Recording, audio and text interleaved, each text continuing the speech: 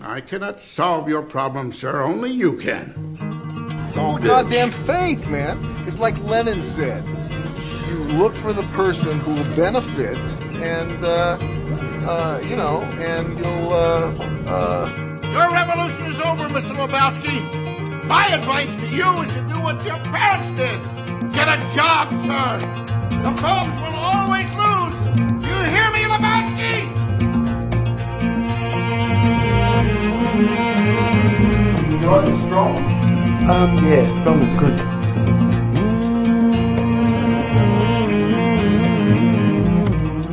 I don't recommend thinking of thought as the enemy or thought as a problem. What I recommend is seeing what thought actually is, and when you discover that, you'll find that it actually takes up a vastly smaller portion of your experience than we're used to thinking. Welcome to the Urban Guru Cafe. Our guest this week is Peter Brown. This is part 2.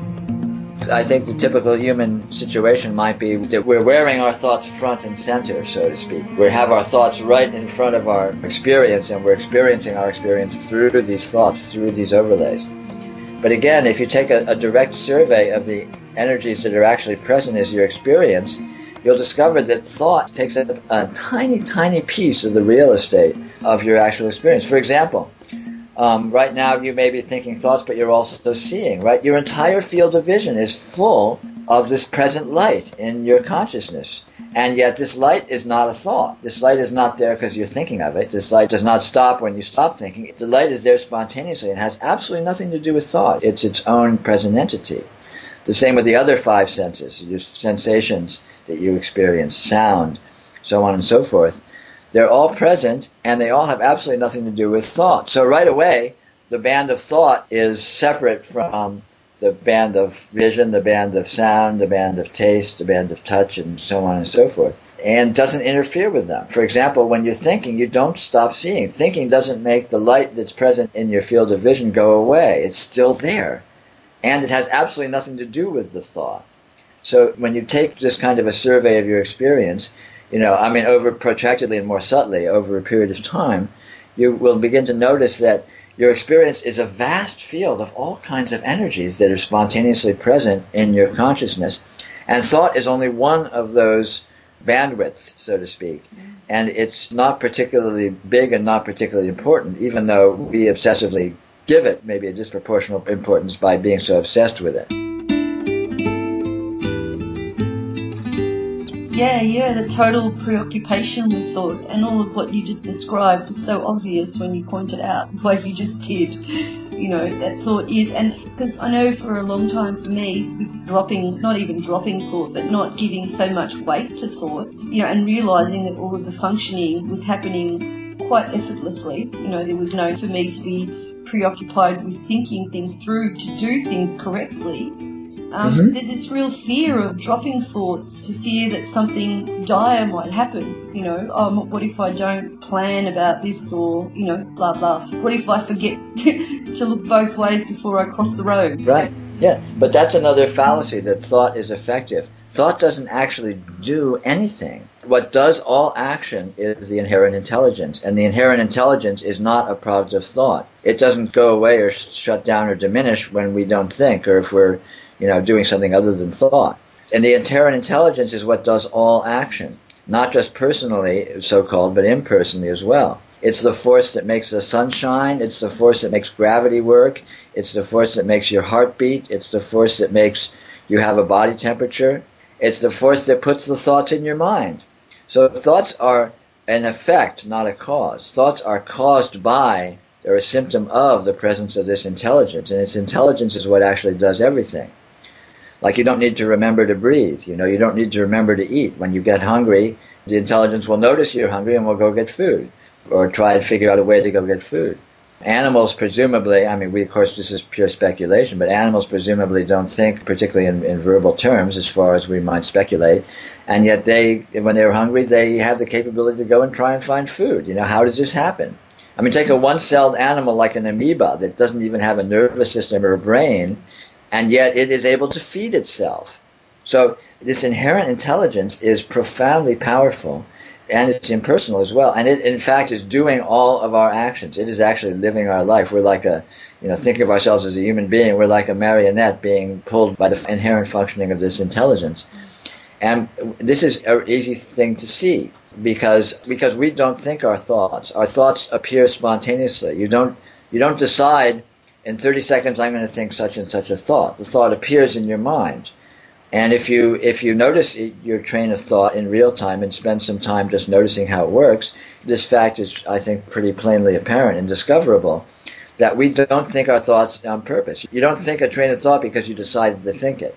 It just appears there, and then we sort of play catch-up and say, yeah, I'm thinking this.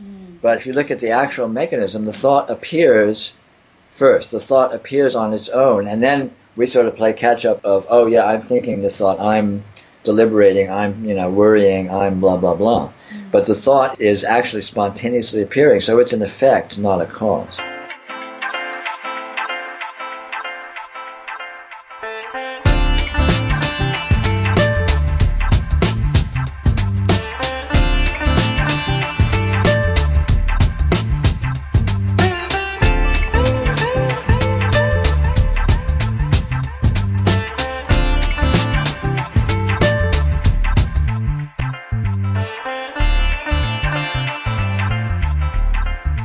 You talk about the principles or qualities of reality.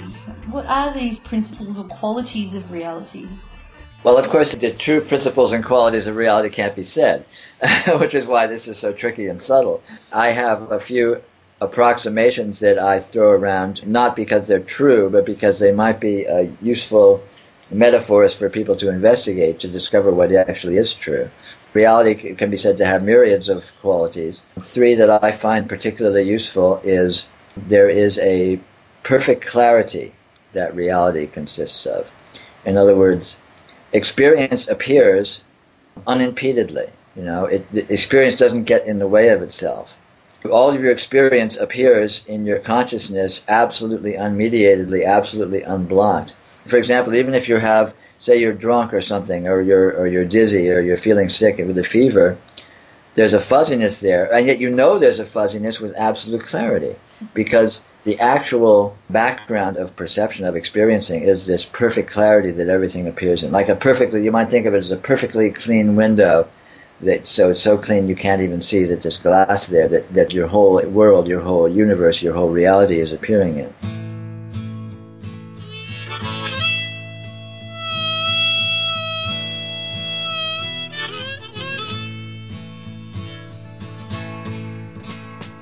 Ain't it just like the night to play tricks when you're trying to be so quiet? We sit here stranded, though we're all doing our best to deny it.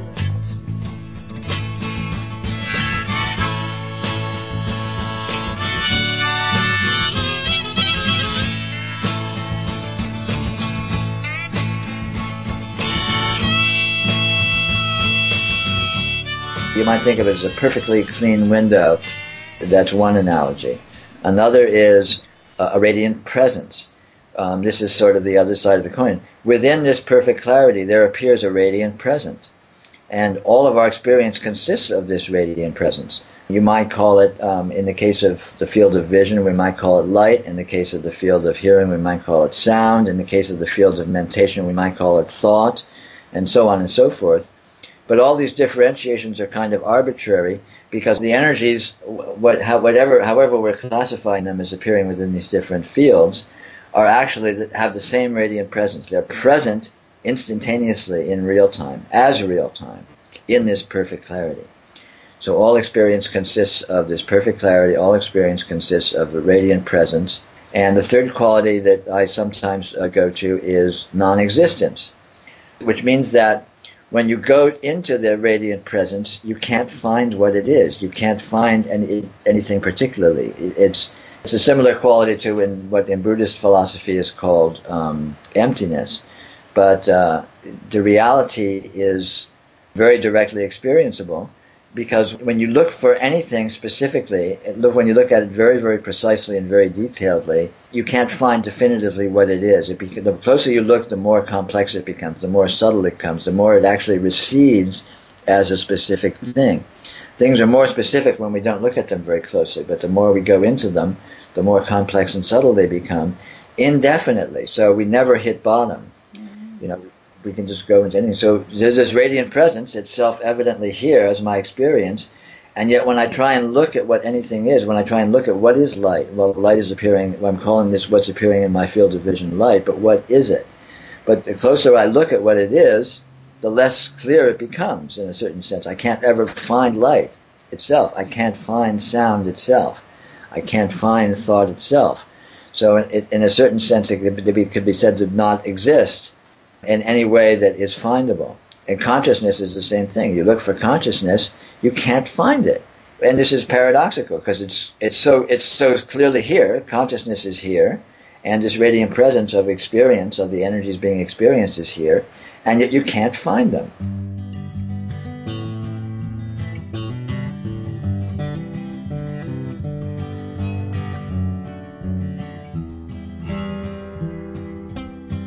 Morning has come with the first rays of sun breaking through our window pane. Songs fill the air, but there's no singer there, just an old wooden guitar playing. So the other thing I wanted to ask you about is, because you talk on your site about transmission, and as soon as I saw the term, I was a bit concerned, and I thought, oh my God, maybe we didn't research this guy enough, you know. You know how a lot of people talk about transmission, and it just totally, I don't know. I mean, I guess what I want to say is, what do you mean by this transmission? And when you mention it, it sort of sounds like it's something outside of me that's going to give me what I need, and I don't know, could you say something about transmission and, you know, why it's necessary or how it's necessary? Sure. Well, I'm alluding to the fact that the qualities of reality, the true nature of reality is absolutely incommunicable. It can't be put into words, it can't be described, it can't be defined, and yet it seems to, in actual practice, empirically, it seems to be possible to help people to discover it, to communicate it through some means with people, with some, you know, indirect resonance or I don't know what. And, you know, calling it transmission is just, you know, I may as well just say the mysterious fact that somehow communicability seems to happen sometimes, you know, which is the only point of going to a spiritual teacher or something, is in the hope of this communication happening. Otherwise, it's just entertainment or wasting your time. What it is, if anything, is entirely mysterious, as all reality is inherently entirely mysterious. So we can't know, just, you know, you said it's something coming outside yourself, from outside yourself. Well, we can't know that it's from outside yourself. Maybe it's, you know, awakening what's in yourself, or more simply just noticing what's in yourself. But again, since we can't know what the mechanism is, it's a waste of time to speculate on it. But in my experience, it's an empirical fact that there is a communicability about this, or not even about this, but a communicability of this realization of the true nature of reality that can happen. And I guess that's what I refer to. I mean, I think that anything that calls itself transmission or Shaktipat or whatever is essentially that, whatever other kinds of theories are being associated with it.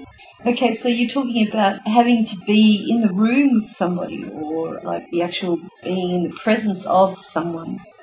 Not necessarily, but in my experience, that can be a powerful aspect of it, and I don't know why that is. And really, in the end, though, nothing's happening.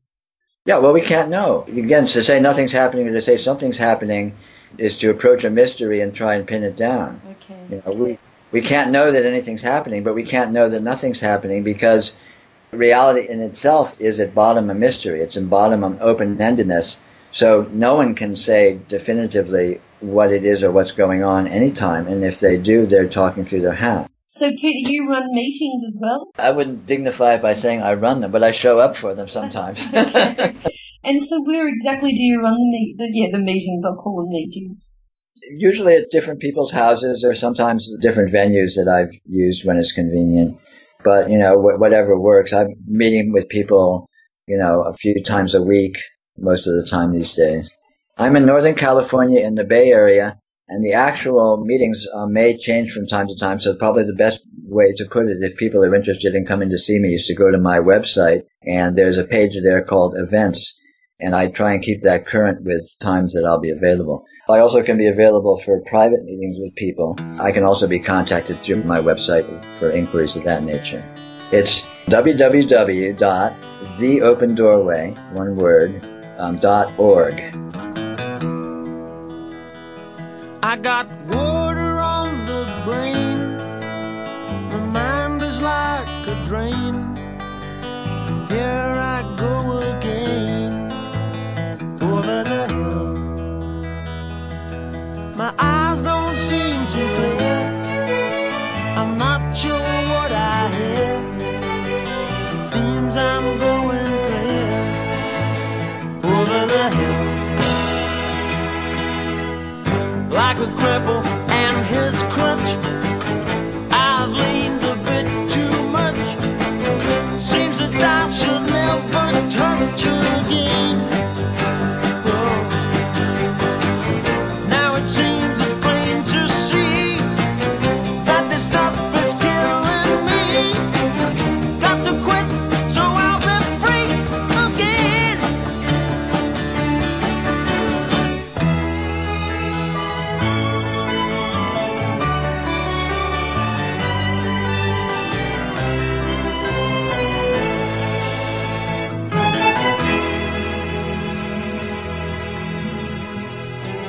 You say, see what's seeing by seeing it, not by thinking about it.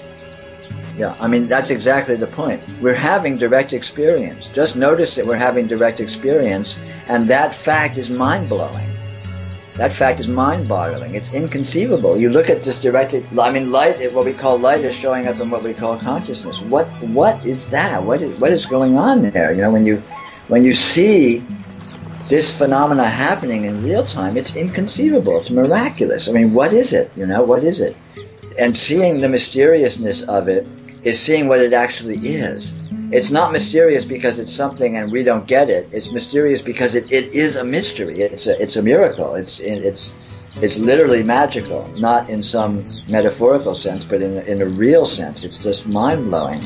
And discovering that mystery, discovering that magicalness, opens our world from this dull, humdrum, horrific place that may be in our imagination to an incredibly vital, mysterious, surprising, constantly, changing adventure. In the hazy water meadow, I lay me down. All around me, golden sunflakes covering the ground. Hear the lark and hearken to the barking of the dog fox gone to ground. See the splashing of the kingfisher flashing to the water. A river all of green is sliding unseen beneath the trees, laughing as it passes through the endless summer, making for the sea.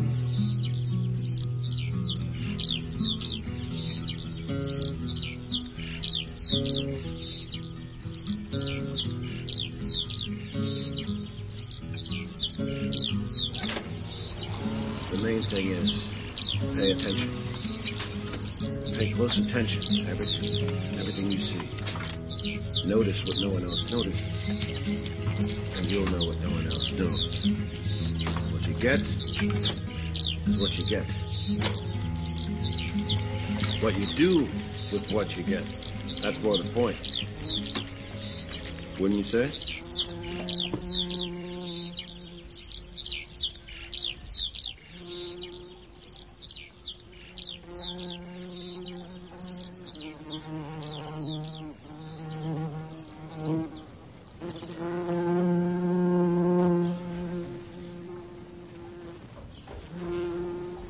You have been listening to the Urban Guru Cafe.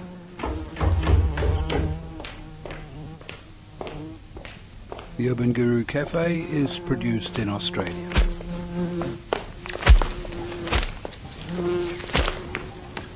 Life does not stop and start at your convenience, you miserable piece of shit. I figure... What's wrong with Walter, dude? I figure it's easy money.